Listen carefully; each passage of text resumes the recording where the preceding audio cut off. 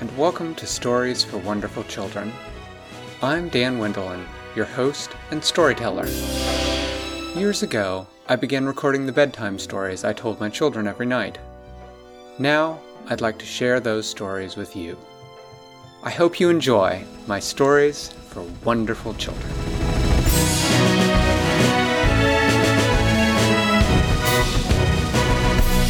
There's a little girl named Winella. She lives in a very special house, full of many special rooms. The most special room of all is Winella's room, because everything in it is what colors? Pink and blue. Everything in it is pink and blue except for one thing. And what's that? The ceiling. And what color? Ceiling fan. Yes, and what color is the ceiling fan, ladies? Purple! But on this particular day, Winella was not in her special room, nor was she in her special house. On this particular day, Winella was several hundred feet up in the air, being carried along by a peanut butter bat that was holding on to one arm, and a chocolate bat that was holding on to the other arm. She was holding tightly to her omniharp, and they were flying towards their destination, the great plateau where Soul had told them that tea was being held by the misconductor. They flew along for some time, with Winella keeping a sharp eye behind her to see if they were being followed by any rests. She thought that they were probably going in the right direction, because as she looked at the clouds below them, she could see they were getting thicker and grayer. The fog was much thicker than it had been, and she knew that they were approaching the center of the silence. They flew down, down, down into the clouds, and soon it was so thick that it was almost like night. There were so many clouds between them and the sun. She was glad she wasn't alone. She was glad she had the peanut butter bat and the chocolate bat with her. She kept talking to them, and they talked about some of their favorite things, like chocolate and peanut butter, and chocolate and peanut butter mixed together. They also, was up in the air? the chocolate bat and the peanut butter bat and Winella. Well, soon they... What was in the air? Just them. It was just them. They landed on the top of a plateau, which is a hill with a very flat top, and they began to walk towards the center of it. Winella opened her mouth to try to talk to them, but it was again like the first day of the silence. They couldn't hear anything, and although they could see each other's mouths moving, they couldn't hear any noise coming out. Winella reached down and absently strummed the omniharp. Tune, tune, tune, tune, tune, tune. But it seemed even the omniharp was a little quieter than it had been. And then they reached the very center of the plateau, and there was a great stone table, and on it there was a fairy. She was the strangest looking fairy that Winella had ever seen. She was dressed all in black, and had black skin, and black eyes, and black hair. Winella thought that she was really very pretty, but the strange thing about her was that she was tied onto the great stone table. But as she was tied there, her mouth was moving as if she just couldn't stop talking, and her eyes sort of followed Winella and the chocolate bat and the peanut butter bat. Winella again started... wasn't tied up? The misconductor had tied her up. Winella could see that there was some sort of shimmering... The misconductor. Yes, he was the one who had summoned the silence and imprisoned all the fairies. And he had imprisoned Tea here, who was the fairy of music, of quiet. She was in... She was tied up, and she was covered with some sort of shimmering shield. Winella tried to reach out and touch it, but she couldn't. The silence wrapped her up in a row? She is wrapped up in silence. Yes, she is. And she was wrapped up in silence? Yes, she was. Winella... She was wrapped up in the silence? Mm-hmm. Now, listen to the story. Winella tried to reach out and reach through the barrier, but she couldn't. She couldn't at all. And she tried playing the notes on the omniharp, but nothing happened. She could see the strings vibrating, but there was no sound coming out of the omni-harp anymore.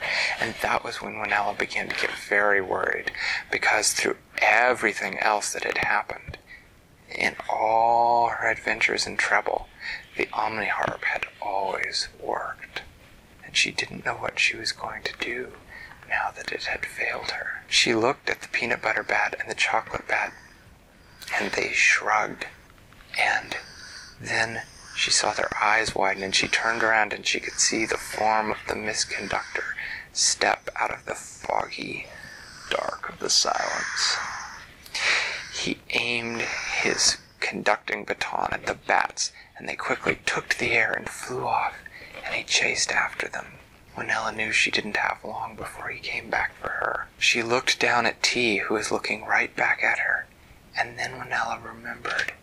She remembered that the Purple Wish Dragon had given her the ability to hear the thoughts of other people. So she closed her eyes and concentrated very hard on T. And she could hear T's thoughts in her head. T was babbling on and on, saying, "Oh, I wish I could hear the sound of my own voice. It's been quiet for too long, and the silence is just terrible, and they've taken all my quiet away from me and turned it into this terrible silence. And oh, this little girl doesn't know what to do. She doesn't know how to free me, and soon the misconductor will be back, and the silence will get us all, and there will never be music again in treble, and what am I going to do? And oh, wait, she's looking at me, and oh, can you hear me, little girl? Can you hear what I'm thinking? And oh, you're nodding. Yes, I can see you hear what I'm thinking, and here's what you have to do.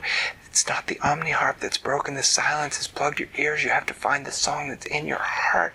You have to find the song that's in your heart, and you have to play the song of your heart on the omni-harp. And oh, you're reaching for the omni-harp. And Winella had to cut off listening to T's thoughts in her head because it was just filling her head and she couldn't concentrate. But now she knew what she had to do. She knew she had to sing a song that was important to her. A song of her heart. A song that made her feel happy, even when she was shrouded in the cold gray night of the silence. Even when the misconductor was there, and the conductor and the other music fairies were nowhere to be found, she had to find the song of her heart, and she had to sing it. And she had to play it on the omni-harp, whether she could hear it or not. Now, do you girls have songs of your hearts? Lightly roll. What's the song that makes you happy? Zacchaeus was a wee Zacchaeus little was a wee little man. That's the song of your heart that makes you happy when you sing it? Yeah. Yeah. Do you have a song of your heart that makes you happy when you sing it, Rebecca? Oh, yeah. What's your song? Secret. It's a secret? You don't want to share it? Okay. You know what the song of Winella's heart was? What? The song of Winella's heart was Jesus Loves Me. And that's the song that she sang. And as she sang it, she played it on the omni-harp. And she sang it like this, and you can sing it with me if you want, because I know you both know it. It goes, Jesus loves me, this I know, for the Bible tells me so. Little ones to Him belong.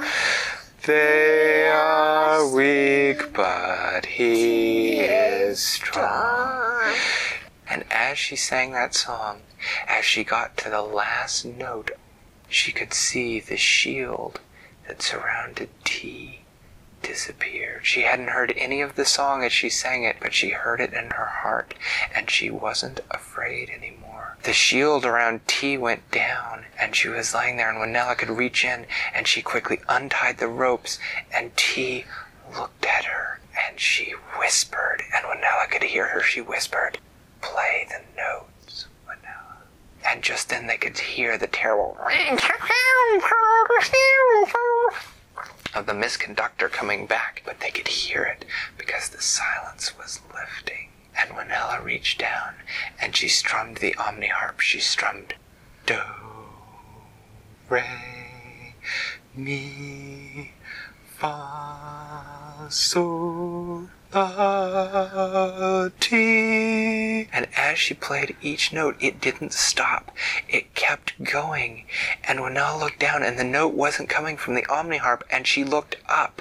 And as she had played each note, the fairy that represented that note had appeared in the air above her. They were all glowing, their brightest fairy glow. And as the fog lifted and the Miss Conductor stepped forward, he aimed his conducting baton at Winella, and a beam of black light shot out of it, and she knew she wasn't going to be able to block it with the omniharp in time. And just as it was about to hit her, each of the fairies played their instruments, and light shot out of their instruments, and it consumed the light, the dark light of the conductor's baton, and it shot back up towards him, and his baton exploded in light, and he said, "Oh no! Not the music!"